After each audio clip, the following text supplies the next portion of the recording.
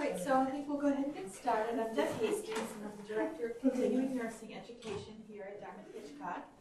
And really, I'm happy to see so many of you here. This is really great. It's an important topic. As you know, the topic is the use of lethality assessment when working with victims of intimate partner violence in healthcare settings. And I know some of you are in maternal child health. It's a very relevant topic for you, especially. And I don't know where. Cardiac cath lab. Cardiac so cath. Cedric, he went to go get that. Yes, So great. that's really right one. Fabulous. Emergency, care management emergencies. Yeah, oh great, good. Thanks for coming. So at the conclusion of this presentation, you should be able to discuss the research-based lethality indicators of IPV. And before we begin, of course, I have my typical reminders to silence cell phones and pagers, as our speaker just did. And be sure you sign the attendance sheet so that we do have a record of your attendance so that you get your CE credit. Your evaluation forms will be sent to you electronically, probably tomorrow, and you need to be present for 80% of this presentation in order to earn your credit. Your contact hours will appear directly on your transcript in about 2 weeks. We want you to know that neither our speaker nor anyone on the planning committee for today's program has reported a relationship with a commercial entity, and no one refused to disclose. So, our speaker for this topic is Abby Tassel. Abby is the Assistant Director at WISE of the Upper Valley. She'll probably talk to you a little bit more about the services that WISE offers. And without further ado, I give you Abby. Thanks, Deb. Hi, thanks for coming. So I'm Abby Tassel. I work at WISE. WISE is the Upper Valley's domestic and sexual violence victim advocacy organization.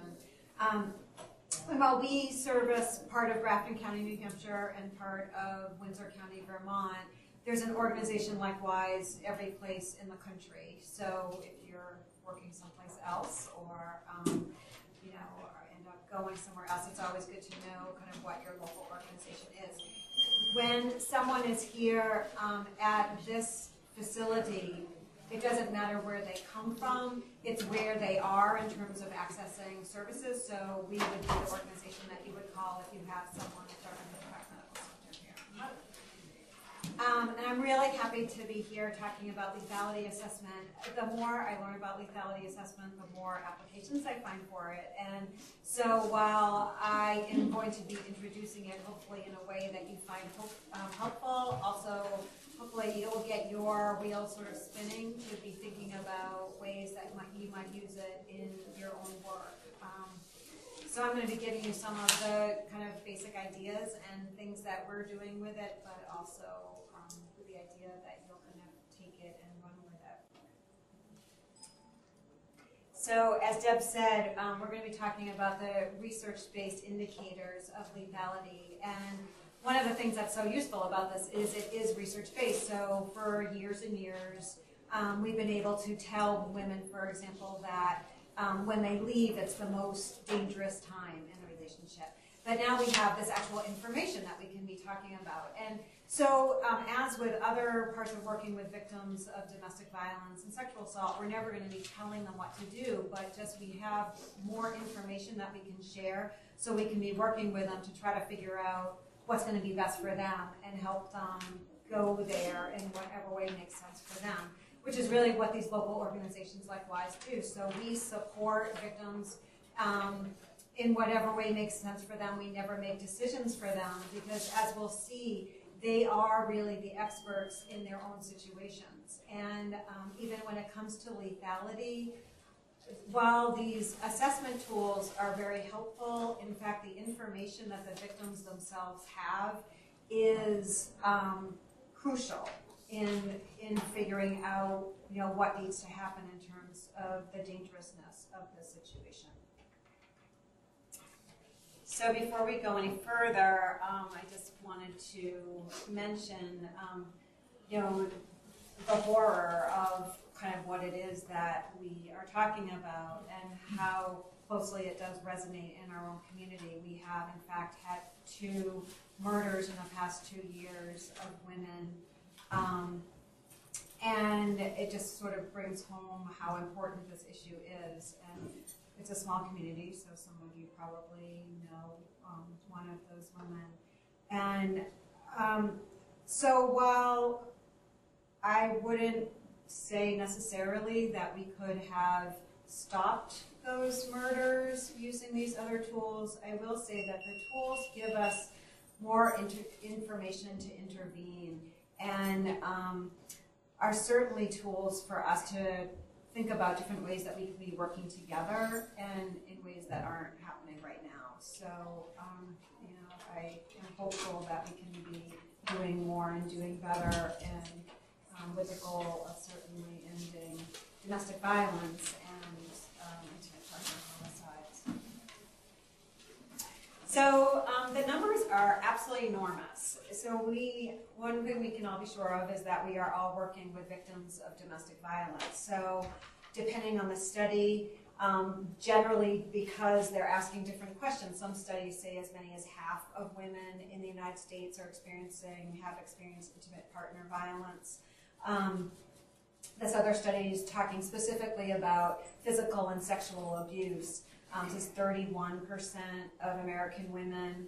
A pretty recent study, the Intimate Partner Sexual Violence Survey, I think it was called, 81% of women, 35% of men.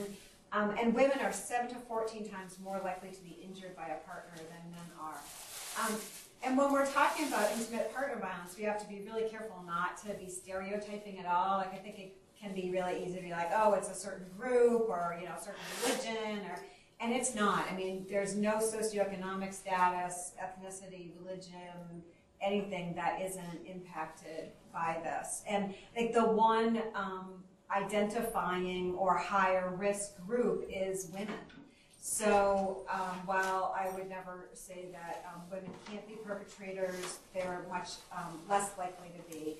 At WISE, we work with about 1,000 victims a year, and usually about 10% are men, which is reflective of kind of our society as a whole. I think with the men, if I could ask, is it more of a male-male relationship where the men are coming in and a homosexual relationship? Or are they finding that females are actually the perpetrator to the male at that point? Yeah. So we work with men who are victims at the hands of women and of other men. Statistically, men, in same-sex relationship, the statistics are about the same as in male-female relationships. And we'll actually be talking more about some of these patterns, but one of the things that does happen is we'll see men who are victims of a kind of one-time assault, and sometimes those assaults are actually self-defensive on the part of the woman. So it may be that there's been a long-term battering relationship and she's fighting back, or in that moment has actually tried to defend herself. And then the victim of that assault, who's the man who may be the batterer in the larger pattern, gets referred to us. But then there are, definitely situations in which women can be perpetrators. So the Center for Disease Control, I thought we could just talk a little bit about what it is that we're talking about before we go any further. And in healthcare settings, domestic violence is called intimate partner violence. And I think more and more the domestic violence world has started to sort of see the beauty of this term, because it really is intimate partner violence. It's not just anyone who's living in the home. There's a specific set of dynamics in these certain relationships. The Center for Disease Control is talking about the tactics that are often used in intimate partner violence. So clearly physical violence, hitting, kicking, shoving, and sexual violence. So if one person is threatening someone else or has hurt someone else physically, then it becomes very hard for the person who's been victimized to be able to say no, even if they want to.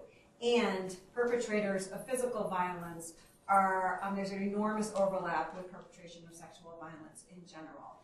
So these things go hand in hand a lot, and you'll see from when we start getting into the lethality assessment that perpetrating sexual violence is a risk factor for perpetrating, higher levels of dangerousness and possibly murder.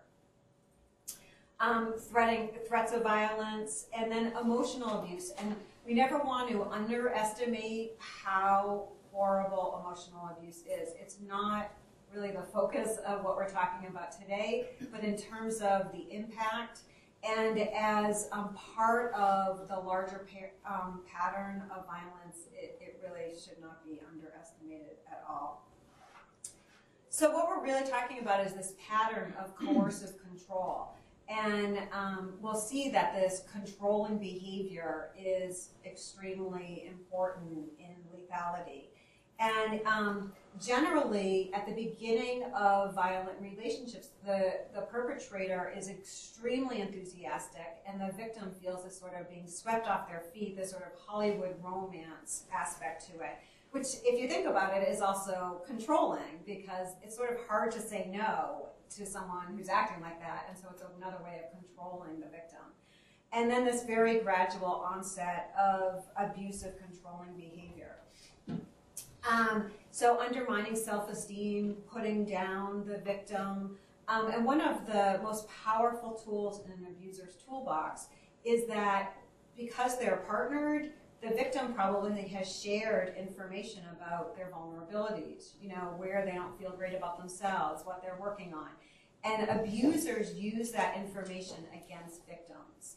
And because the victim really believes it about themselves, they really, find this to be extremely, powerful kind of way of being put down. So if my thing is, I feel like I need to lose 10 pounds, then, a healthy partner would say, oh, let me help you, or you don't need to lose 10 pounds, or you're beautiful as you are, or whatever. An abuser will use that particular thing against me to, lower my self-esteem, make me feel worse about myself, and have power over me. And then eroding social support so that as the victim, you're alone and you don't have any place to go. And this can be isolating physically, so certainly in the rural areas that we live in, it can be, buying a farmhouse in the middle of nowhere and then, convincing the victim that they have to homeschool their children, and they're really alone and don't have access to other support systems. And then are being bombarded by these other messages and really start to be brainwashed by the perpetrator.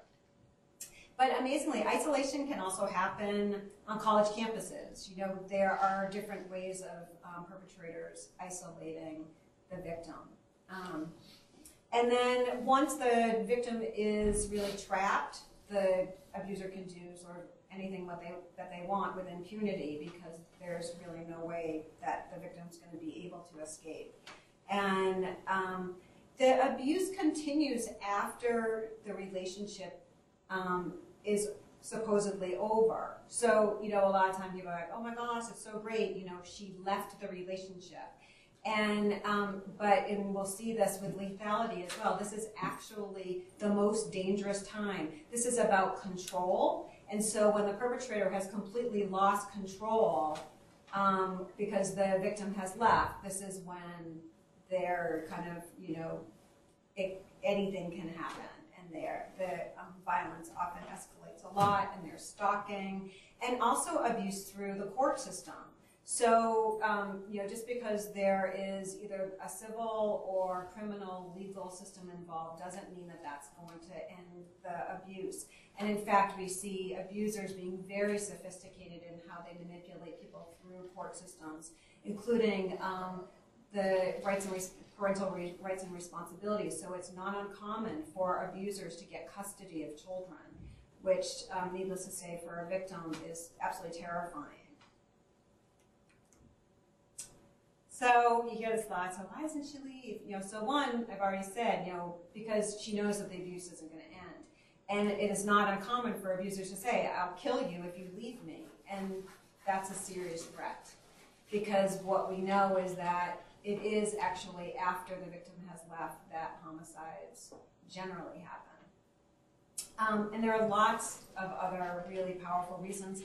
If she thinks that the abuser is going to get custody of the children, then parents often will say, I would much rather be here with my children and at least be able to see what's happening instead of not being here and not knowing what's happening to my kids. And I'm sure you know other reasons that people stay. What are other reasons that? Nowhere to go. Nowhere to go, right? Others? No money. No money. Sometimes the abuser will, when you say isolate, he'll sabotage relationships, familial relationships, to isolate her from them so she has no social resources. Totally. And abusers can be very manipulative with entire communities, and so she can be very isolated. And sometimes the victim still also loves the perpetrator and just really wants him to change, just wants him to go back to how he was at the beginning of the relationship. So there are lots of really powerful reasons that victims stay in relationships. One of the things that we are always wanting to kind of flip this question into is, why is he doing that?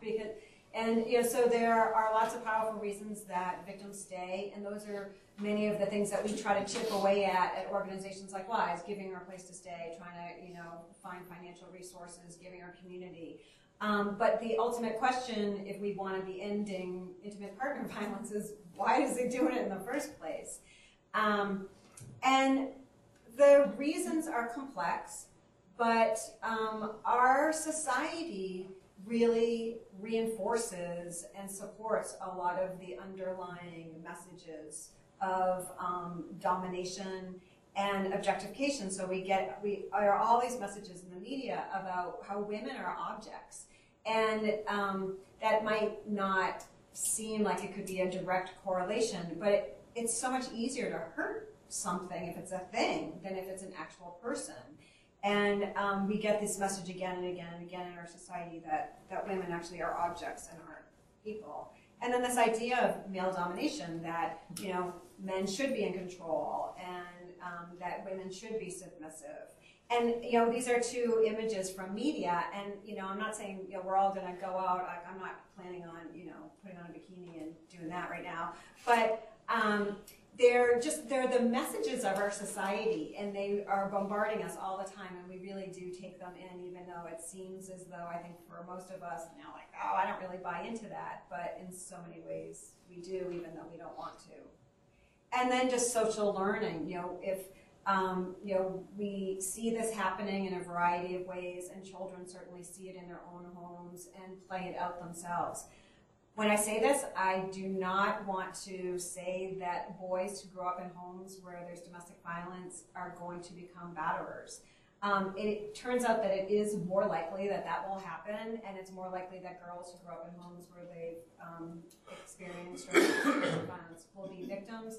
But also, especially I would say for boys, we talk to so many boys and men who say, I saw that and I said to myself, that is not going to be me.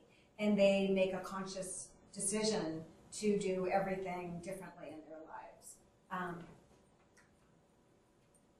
There are characteristics of perpetrators, and the major one is this controlling and possessive behavior that we talked about already a little bit more, and the sense of entitlement that they really deserve to be putting this other person down, and they're somehow actually better people. They really will consider themselves superior and can be great manipulators, and are often striving to have a really good public image and can be very convincing and good at this. And I still remember O.J. Simpson. So, he was just such a good example of this, where people loved him and everyone wanted him to be advertising their, whatever they were trying to sell us. And he was clearly, abusing his ex-wife, whether or not he killed her. And you see this again and again. So, we are all working with abusers, and we don't know it, and they tend to be, very friendly, lovely human beings interacting with people outside of their intimate relationships, and it makes it that much harder for the victim to be believed, or to leave, especially if the abuser has power in the community. And in our communities, in our rural communities where people are so connected to each other, it can make it that much harder because victims feel that much less likely that they're ever going to be believed because everyone just loves him so much. Abusers always deny and minimize the abuse and will blame the victim and say, she's just crazy. It's not what I'm doing to her. It's that, this is just, and I'm actually trying to help her, because she's mentally ill. And abusers will often see themselves really as victims. And this is important in general, but in particular important when we're trying to figure out the dangerousness of a specific situation, because we cannot depend on the perpetrator's report in any way, shape, or form when we're trying to determine dangerousness or lethality of a specific situation. So battering, and by battering I mean this pattern of coercive control, isn't caused by mental illness or physical illness. So we know people get cranky, or people may be depressed and having a hard time and not be as much fun to be around. But that's different from this pattern of coercive control. Now we also see people who have post-traumatic stress disorder, and in particular men who are coming back from combat who are diagnosed with post-traumatic stress disorder and might wake up in the middle of the night with their hands around their wives' necks. And while that would be considered domestic violence, would violate the statute, it's not this pattern. So this is, he woke up and he thought he was someplace else and he was in danger, so he's hurting someone else. And but it so it's not, it doesn't cause this pattern. It may cause a singular incident. Alcohol or other drugs, we see clearly that there's lack of inhibition with especially alcohol and some drugs. But that doesn't set up the pattern of controlling behavior in the first place. And so when it comes to lethality, if someone has a gun around in particular, and they're not as inhibited because they've been drinking a lot, this is clearly not a good situation, but it's not what makes the pattern of coercive control exist in the first place. Perpetrators out of control behavior, battering tends to be a very controlled behavior. You'll see with injuries that they tend to be in places where clothing covers, because perpetrators are being very calculating about how and when they abuse and leave marks. It's rare to see, a black eye. It happens, but it's rare. And often when it does happen, it's in a situation in which the perpetrator knows the victim is going to hide in the house, or they're living way out in the country and no one else is going to see her. Also, it's not financial problems or unemployment, but we get this question a lot, actually. Oh, well, during the economic downturn, was there more domestic violence? Were you getting more calls? And the reality is, if someone is already a batterer and is hanging out at home all the time, then there are going to be more incidences, and there may be more stress, but it's not causing violence again. And you'll see when we start looking at the assessment tools that this is also, when the perpetrator is out of work, it raises the possibility of lethality and level of dangerousness. I would imagine that certain personality disorders would not cause but predispose people to become batterers, like borderline personality disorders, narcissists. So yeah. So there may be this overlap, and certainly narcissistic personality disorder is the one that at least there are characteristics of narcissism that are almost always, they're in batterers, you can just see how they completely overlap this disregard for other people and thinking that they're superior and entitled. And, so intimate partner violence is a healthcare issue, of course, and there are all of the direct injuries, every single thing you could ever imagine you could see with intimate partner violence. And in particular, strangulation is one to be thinking about. The prevalence of strangulation is absolutely enormous. This shelter study of 68% of abused women and they've been strangled an average of 6.3 times, and it's absolutely terrifying. And and it's something that people don't want to talk about a lot of the time, so it's a good thing to kind of be thinking about and looking for. Are there certain marks on the neck? Is she having trouble talking? That kind of thing. And also these health impacts as a result of the trauma. So some of you are probably familiar with the ACE studies, the Adverse Childhood Experiences studies. And for a long time, people thought, children have these certain experiences, and then because they've had a tough childhood, then they start to drink or smoke or gain a lot of weight, and then there are these adverse health outcomes. But more and more, the research is showing that there is this sort of direct line between having the stress, and especially in domestic violence and child abuse, where it's this chronic stress, and it's the person who you're supposed to be able to go to for help, so there really feels like there's no escape. And this chronic kind of stress, trauma, and terror creates the adverse health outcomes more directly than secondarily. But you can imagine when it comes to gastrointestinal issues, where we all get upset stomachs when we get nervous, and this is an extreme example of that. There's a study in 2006 in New Hampshire that where they actually talked to women who were sexually assaulted and physically assaulted by partners, and showed that twice as many in women who had been sexually assaulted, twice as many of them had chronic disease or health condition in comparison to women who hadn't been sexually assaulted. And for physical assault, this is physical assault at the hands of a partner, it's a third as much, so very interesting. And now for our subject of the day, homicide. So 30% of women killed in the United States are killed by their partners, which comes to around 1,200 women a year. It was thought for a long time, but then they realized that they weren't looking at the women who had already left the relationship, which adds on a lot more. And so it's now looking like between 1,400 and 1,750 a year in the United States. And so you'll see in this case, they're talking about femicide because they're talking specifically about the women who are killed. About 300 men are killed every year in the United States as a result of domestic violence. We have the great distinction of having the highest intimate partner homicide rate of any industrialized country.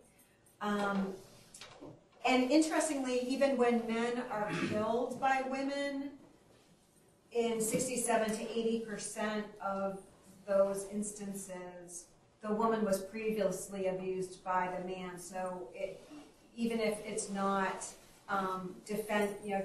trying to defend themselves in that moment, there has been this previous violence. And then in addition, there's a higher likelihood that it's actually in self-defense, kind of in the moment where she's feeling threatened. So murder-suicide turns out to be a little bit unique in intimate partner homicide. It is and it isn't.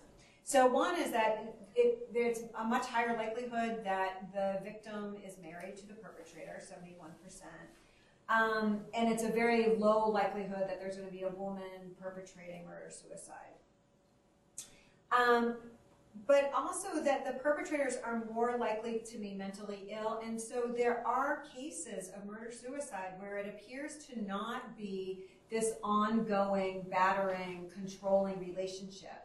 And one of the reasons I think this is particularly important in healthcare settings is that this, to me, says that for mental health care, this is really something to be thinking about and worrying about, because we may not be hearing about it as domestic violence, as intimate partner violence. It may not be screening in as intimate partner violence, and yet there is this possibility of this coming. So yeah, the other part of the murder-suicide that is different is that there are elderly couples that decide to end it together and make sort of a pact, and it's generally the man who does whatever the act is.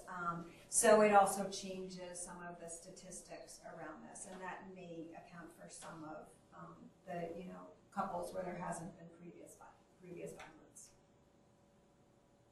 So in New Hampshire and Vermont, and I'm not sure if in all states, but certainly in most states, every year there's a committee that looks at the fatalities from domestic violence or intimate partner violence in the state.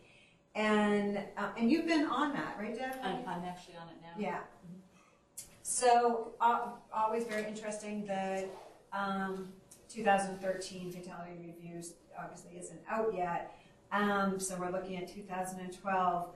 But domestic violence accounts for an enormous amount of the homicide in New Hampshire. So in 2012, 92%. And granted, some of that is because our other homicide rate is quite low, which is good news. Firearms are often involved, and we'll see that when it comes to the assessments as well. In 48% of the cases in New Hampshire, 22% stabbing and blunt force, 21%. And if the victim was killed by a partner, in 86% of the cases she was female.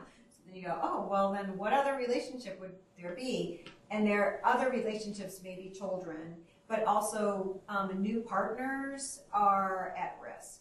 And we see this in particular in Vermont. So in Vermont, 50% of all the homicides were domestic violence related over this period, over a longer period. And once again, firearms are an important part of that.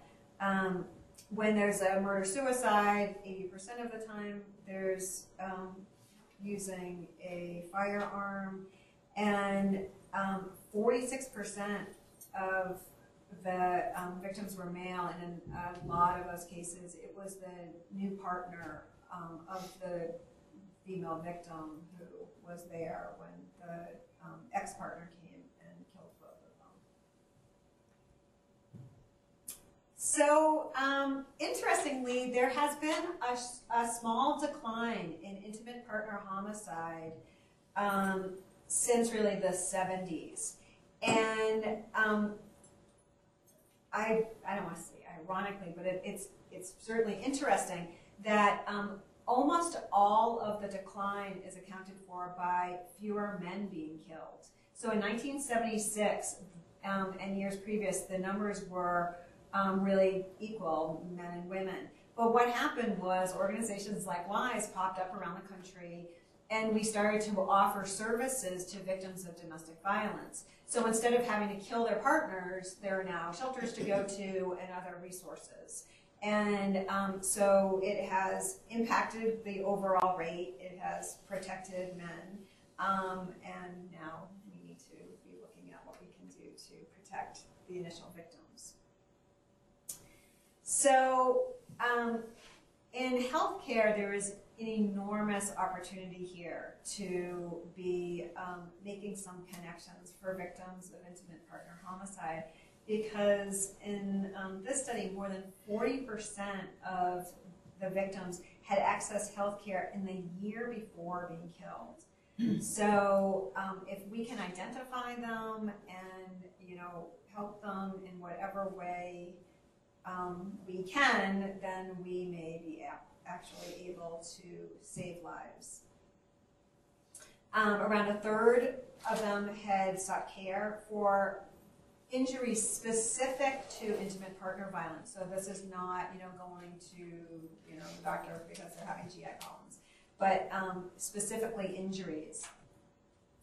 22% had been seen in the mental health care system, and only 4% had accessed organizations like WISE. So if we can start to combine forces here and be, connecting women who are coming into the healthcare system to the services, we may be able to actually be helping a lot of women who end up being killed.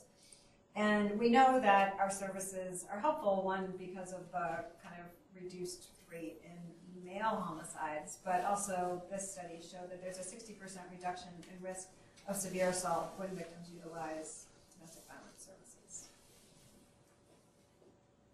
So what we're really hoping to do is just connect these dots. So lethality assessment is for people who have already been identified as victims of intimate partner violence or domestic violence. So the first thing that has to happen is screening. And so we know that many departments here, if not all departments here, are screening. All departments have a protocol for screening. And it becomes very important, not only that we're screening for what's happening right now, but also what's happened, in the past, because victims are not safe just because they've left the relationship. And this is another place where healthcare can have an enormous impact, because the lethality assessment that's being done with law enforcement is only when there's an active relationship that they're concerned about. So healthcare can be kind of picking up some of that slack. And then it really just means referring. So none of us can fix domestic violence.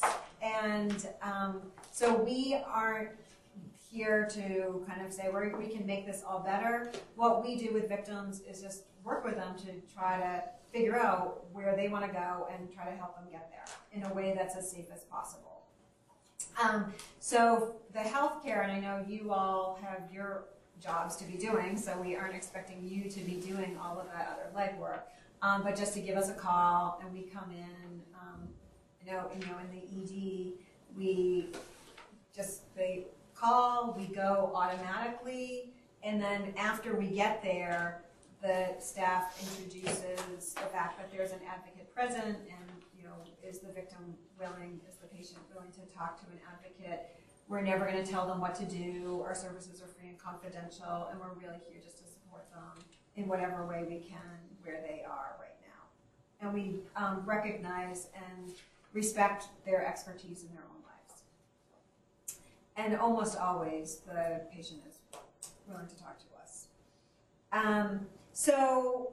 And also, the possibility of thinking about how you might use lethality assessment with other tools, or if it would make more sense to have someone else like WISE come in and do a lethality assessment piece of it.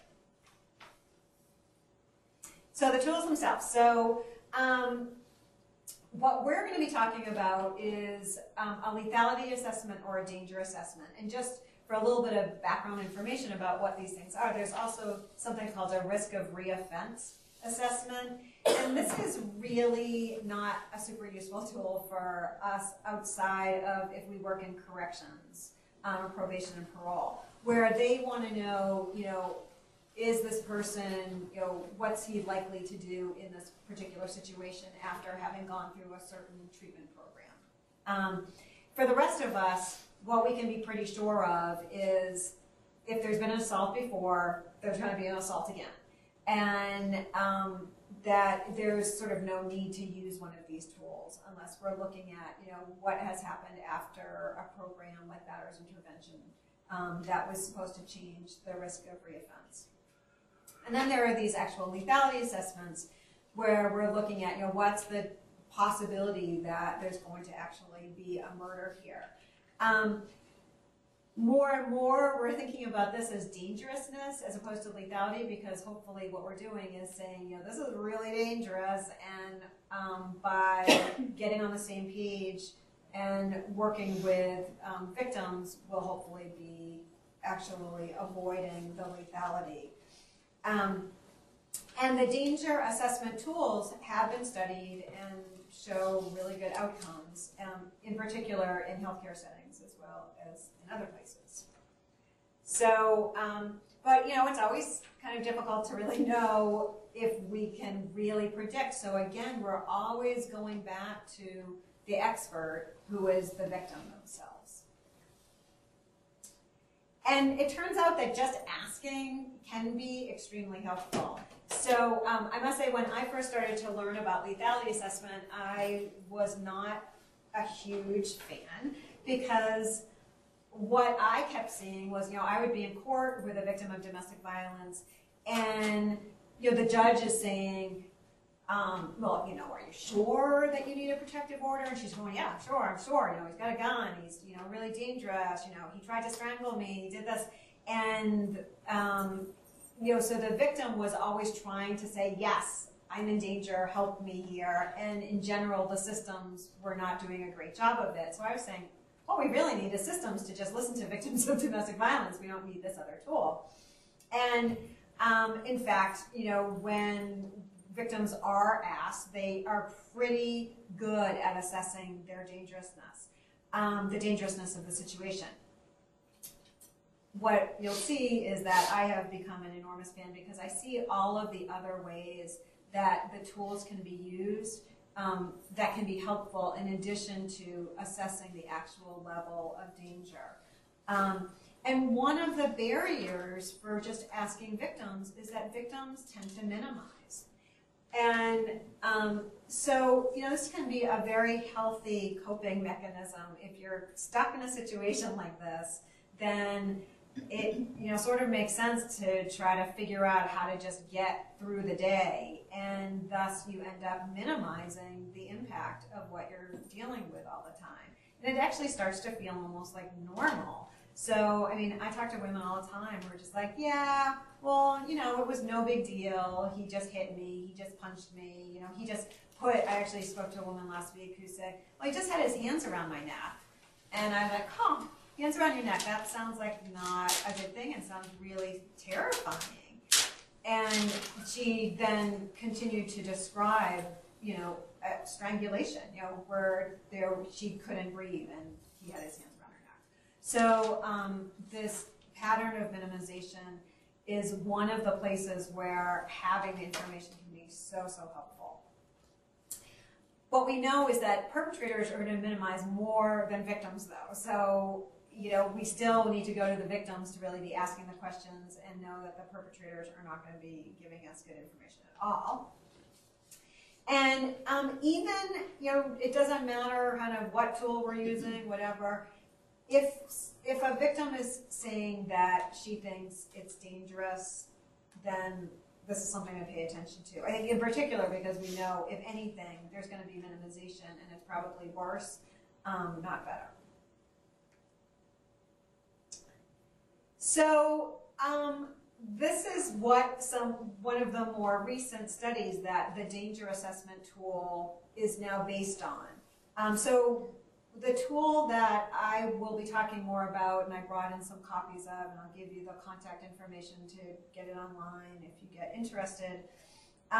They had one assessment tool, and then that was based on interviews with a lot of people, including people working in shelters and victims and law enforcement, and had a tool, and then went back and did another study to kind of really nail down more information. And there's a newer tool to be used as a result of that. And this is a reflection of the more recent study. So the perpetrator having access to a gun increased risk more than 5 times. So we saw in the lethality, in New Hampshire and Vermont that, firearms were often used. So maybe not a huge surprise, but this access to a gun is very, very important. And the woman separated from the perpetrator in the past year was the next most important, and especially if they were highly controlling. So this is what we know is a quote-unquote batterer. This is the pattern. So not necessarily this one-time event, but this larger pattern. And being separated. So sometimes when we're screening, some of the screening tools are only talking about, do you feel safe at home now? Is your partner, asking about the partner now? But when we're talking about lethality, looking at, past relationships, and in particular, relationships that have, are over within the past year becomes extremely important. Here's the perpetrator unemployed. Increased risk almost 4 times because they're hanging around, they're frustrated, all of these things that happen. But it doesn't set this controlling behavior into motion, it just increases the A threat with a weapon or threat to kill previously, increased the risk almost 3 times. Really, this is a very interesting one and actually was added this round. The perpetrator living in the home with a victim's biological child that is not his increased the risk almost 3 times. So that was a big surprise for me. And so while I'm talking to someone, if I'm hearing any of these kind of risk factors, I'm kind of filing away, not necessarily jumping in right away, but thinking, wow, this is, one of the things that we really need to be thinking about. The perpetrator being arrested for domestic violence significantly reduced risk, which is great. So law enforcement can have an enormous impact when it comes to domestic violence. Unfortunately, arrests aren't made all the time. And so this is a place where, as a society, we know we can be putting a little bit more attention. Forced sex significantly increased risk, and we know it's very common. And over 75% of intimate partner homicides, or attempted intimate partner homicide, perpetrators were violently jealous and said things like, if I can't have you, no one can. And when they talk about the attempted intimate partner homicides, in this study, they were definitely attempted homicides. I mean, there were people who were stabbed in the neck and shot, and it was clearly an attempted homicide. And if a woman is planning to leave, then telling him in person increased the risk 5 times. So I use this all the time because we're talking to women all the time who are saying, I'm planning on leaving, and thinking about how they're going to do that. And so actually I have been working with a woman recently who, for the New Year's, actually said, this is it, this is the year, I'm doing it. And they both are very successful professionals who both make a lot of money. And I think it's been sort of easy for her to minimize war because he doesn't fit any stereotype at all about what people might think an abuser looks like. And she has the resources to leave. And so she was saying, well, so I'm thinking I'm going to get, another place I'll set up, and then I'm going to sit down and talk to him about this. So a great opportunity to use this information. And so I said, oh, well, let me tell you a little bit about what the research says. I don't know. She's going to know better than me whether this applies to her in her situation. But really good information for her to hear and to know about, and then maybe for her to say, oh, yeah, maybe now that I'm thinking about it, that is riskier, and there might be other ways that I should do that. There was a homicide in my community this past year, Kelly Robarge. Oh, of course, yeah. And he murdered her the day that she filed divorce papers. Right. Yeah, so exactly, yeah. But if they tell them in person, it increases the risk. But you said before, if they don't tell them and the perpetrator loses control, don't they go wacko and try to find them and kill them anyway? Right. So this is the thing. Leaving is dangerous. But of course, we don't want to be telling women that they have to stay in abusive relations for their whole life because it's dangerous to leave. So what we are always doing is trying to figure out what is the safest way that they can move forward in their lives in the ways that they want to. So if they want to leave, are there ways that they can do that are going to be safe? And for some people, women, that means moving across the country, changing your name, changing your social security number, completely changing your identity. And if there are children involved or marital assets, that becomes very, very, very difficult. But some people do that.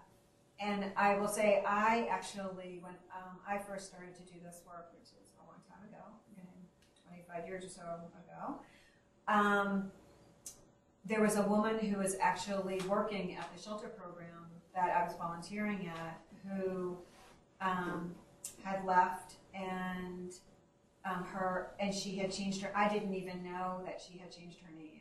She had a different identity, and her ex-husband came and found her and her children and killed them. Yeah. So it's horrible and so common.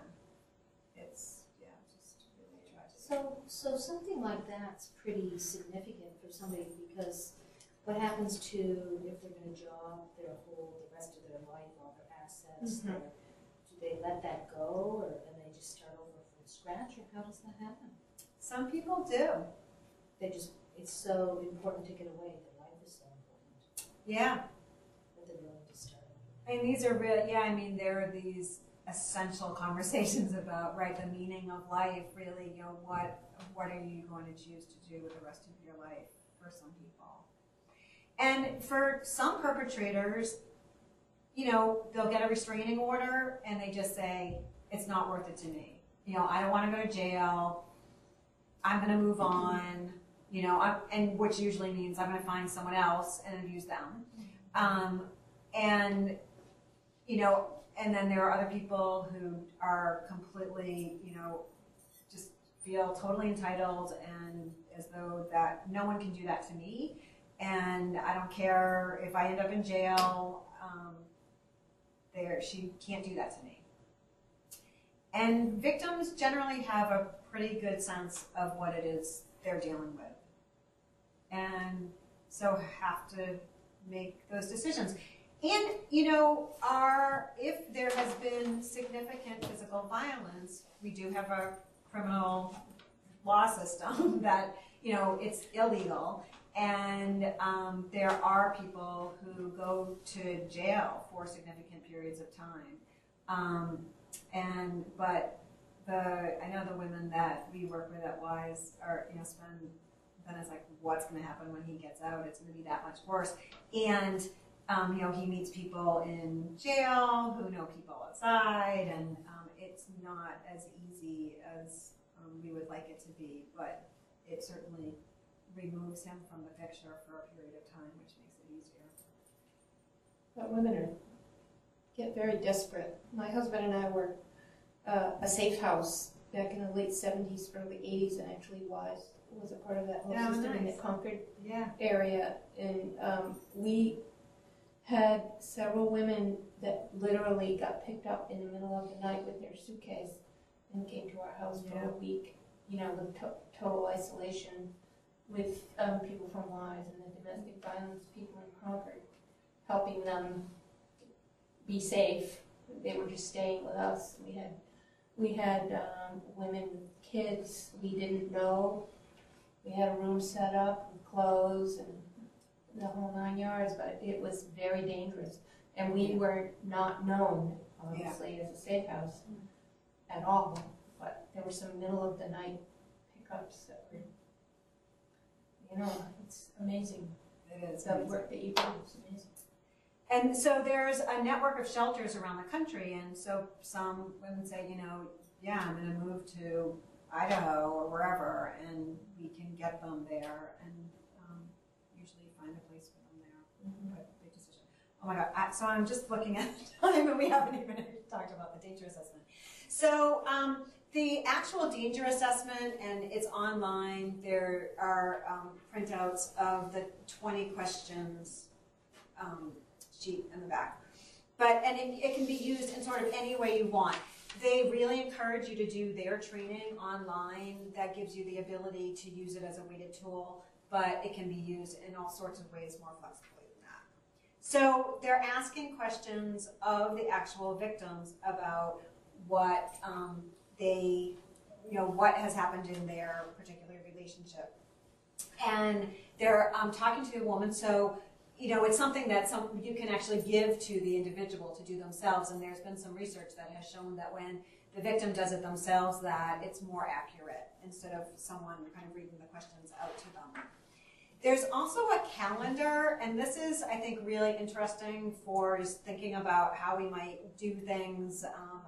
Certainly for WISE, it has been a very helpful tool. So having someone actually sit down with a calendar and look at you know, so and mark, you know, which days did he do what, and you know, when did it get worse, and it helps people with minimization a lot. So 38% in the study said, at first said there hadn't been any increase in severity or the frequency of the physical violence, and then after they did the calendar, they changed their answer. So pretty big change. And then there are the questions, and we talked about most of the questions because they reflect directly what was in the latest research. They also are using language that is more common. So number 10 is, does he ever try to choke you? Because people don't say strangle, they say choke. So it's meant to be very accessible and just as comfortable as possible to answer. So we go through the rest of them. And then you just total up the yeses. And then there's this scoring. And they have tried to make it clear that even if you're a 1, that it can still be really dangerous. When they looked at the women who had been murdered, 83% of them had answered 8 or more as a yes. So, we want to use these forms, obviously never when the abuser is around, as with any other screening tool that you're going to be using for intimate partner violence. And then document it safely if you're going to be documenting. And then, it's helpful for women to sometimes do it on their own, but, we do it all the time with people, and they seem to appreciate having someone else to talk to about it as we go through it. And it's a great way to talk about what some of the realities are. So Lebanon Police Department and WISE has a protocol where at every single domestic violence call that they go to, they do a dangerousness, or it's called a lethality assessment. And then they call WISE and they say, we're here with someone who answered yes to 2, 3, and 5 or whatever. And, we'd like her to talk to you, and we have a very brief conversation. One of the things that happens is they say to the woman, women in situations like yours have been killed. And we say that as well. So one of the beauties of a tool like this is that we're kind of speaking the same language, so it's no longer, oh, they're the cops, and then they're the advocates, whatever. We share this language. And it's something that I think happens when, there's healthcare screening and, things like lethality assessment in healthcare as well. It reduces the minimization. It can really help focus. So sometimes victims are just really, nervous and they've been traumatized. And so it's a way of just being like, this is what we're going to do right now. There's a more accurate assessment of what actually is happening and what might happen in the future. And we are partnering in this process, so it's not like I'm telling her what to do or she's saying, you don't know anything about this. We are very much a partner. And it also can be a really powerful tool in court proceedings. So she's just gone through this list and said, yes, he does this, this, this, and this, and this. And for the courts to see that can be very powerful. And then from our perspective, we have something, and certainly for the police, they're thrilled, especially at homes where they've been to repeatedly, and it can be very frustrating that there's something that they're doing now. And it can really quantify, this is why I'm so concerned about you. It's not just some kind of like, I just have a feeling in my stomach. Like, no, these are actually things that reflect lethality. And then there's the connection that can be made between the places that are having more contact with victims. So we saw way at the beginning that healthcare was seeing victims, 40% of victims in the year before they were killed saw a healthcare provider, and only 4% of those women accessed an organization like WISE. And for law enforcement, some studies show as many as 55% of victims had accessed law enforcement services about the intimate partner violence before they were murdered. So if those connections are built, then we have a much higher likelihood of saving lives. So we always want to take someone's fear or the assertion that they're in danger very seriously, whether or not they answer yes to any questions. we know we aren't going to be able to fix anything, but we can support and help women as much as possible to kind of get on the path that they want to be on. And none of us can do this alone, so we all have to be working together to use the tools and helping women kind of get safe. That's all. Thank you so much. Thank you. Any other? When was WISE established in Upper Valley?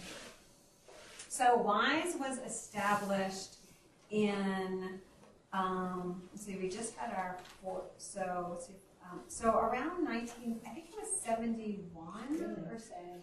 And cool. So, and then what happened was, so the University of New Hampshire, this was like the women's movement, and so University of New Hampshire was saying, we've got to do something for women in New Hampshire, especially single moms. We want single moms to have opportunities to work and have childcare and kind of get on their feet. So they did a training for groups from around the state, and that training was called WISE, it was Women's Information Service. And whoever went to that training got a little grant to take back to their community and do this work in their communities. And so that's how WISE was started. Then within a couple of years, another group got some money to start to do work around domestic violence, and that ended up at Headrest. And then Headrest kind of said, well, this is sort of silly. We're doing substance abuse, and then there's another group over here that's specifically working with women, and all of the people who are accessing the services for domestic violence are women, so why don't we see if they want to do that work? So they kind of got together and then ended up giving WISE the domestic violence piece. And meanwhile, all of the other WISEs in the state died, and other organizations cropped up to do the domestic violence work or the sexual assault, rape crisis work. And then slowly, we formed coalitions in the states and around the country, and that's the story.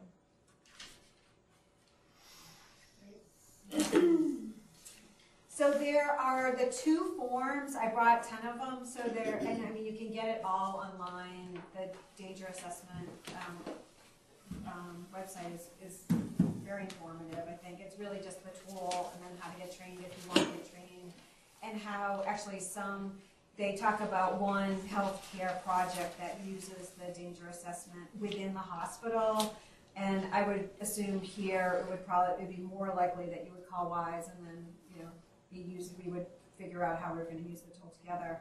And so there's that tool, but also the one that we use with the Lebanon Police Department that's being used around the country very successfully. Thank you. Good. Thank you. Thank you.